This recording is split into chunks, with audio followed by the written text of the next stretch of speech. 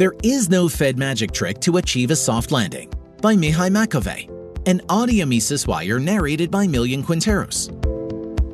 Economic growth in the United States accelerated to a 2.4% annualized rate in the second quarter of 2023, picking up from 2.0% in the first quarter and climbing well above the 1.8% rate predicted by economists. Many analysts are surprised that the U.S. economy has continued to expand at a robust pace despite the Federal Reserve's Fed aggressive tightening on monetary policy. The Fed raised interest rates by more than 500 basis points (BPS) since March 2022. And yet the labor market remains tight with a very low unemployment rate at 3.6%, while the Standard & Poor's 500 stock index is up almost 20% since the beginning of the year. Economists are optimistic that the Fed could deliver a soft landing by reducing inflation close to the 2% target while avoiding a recession. But will the Fed's magic really work? Insufficient monetary tightening. Since the financial crisis of 2008, the Fed had followed an easy money policy. But during the pandemic, the Fed leaned even further into this stance. As Consumer Price Index (CPI) inflation accelerated toward 5.0%, Fed Chair Jerome Powell belatedly admitted that inflation wasn't transitory and shifted course. In March 2022, the Fed started raising interest rates but could not prevent inflation from surging to a peak of 9.1% in June 2022. In 2022, it became apparent that the Fed's tightening on monetary policy was not hawkish enough, and that it was more concerned with avoiding a recession and instability of the financial sector. The interest rate hikes were piecemeal and largely insufficient, as the real interest rate, the difference between the federal funds rate and the inflation rate, remained negative until April 2023. The current positive real interest rate of about 2% is still rather low by historical standards, and likely continues to artificially stimulate growth. Headline CPI inflation, helped by declining energy prices, may have decelerated to 3.1% in June, but remains above the Fed's 2.0% target. Moreover, core inflation, which excludes volatile food and energy prices, was at a sticky 4.8% in June, as wage increases sustained strong consumer spending and second-round inflationary effects. Most important, the Fed cannot rely only on interest rate hikes to tighten monetary policy. It needs to also shrink its balance sheet via quantitative tightening (QT) to reverse its previous quantitative easing, a policy of massive purchases of Treasury and mortgage-backed securities to boost commercial banks' reserves and liquidity, while lowering long-term interest rates. Quantitative easing made the Fed's balance sheet explode to a whopping $9 trillion as of May 2022.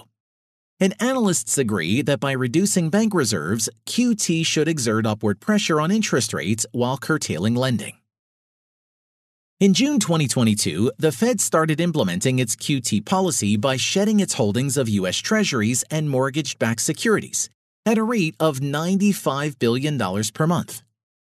But this process was undermined by the need to provide liquidity to the banking sector after banks, such as the Silicon Valley Bank, experienced hefty deposit runs.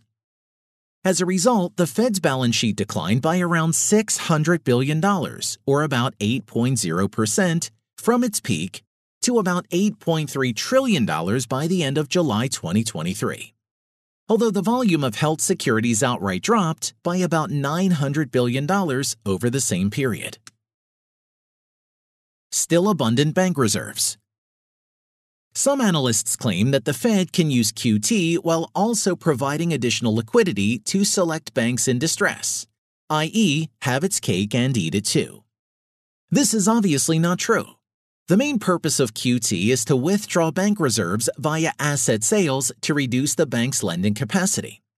But what we see is that bank reserves remained at historically high levels, despite the Fed's attempts at monetary tightening.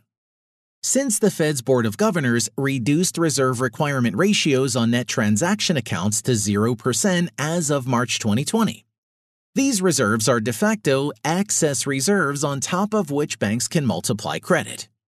This means that banks still have ample room to lend even if the Fed has hiked the federal funds rate, which may also explain the uneven rise of loan interest rates and resilience of credit activity. Impact on interest rates and credit. Market interest rates went up since the Fed started its monetary tightening, but not proportionally, reflecting lending maturities and other credit market specificities. The Fed hiked the federal funds rate by 525 bps between March 2022 and July 2023. The bank prime loan rate, which is one of several base rates used by banks to price short-term business loans, mirrored the increase in the Fed's key rate almost 1-to-1. On the other hand, although longer-term 10-year U.S. Treasury yields rose above 4.0%, they went up by less than 200 bps over the same period. The same goes for other bank loan interest rates, such as 5-year car loans, which went up on average by 330 bps until May 2023. 2-year personal loans, which increased by 210 bps.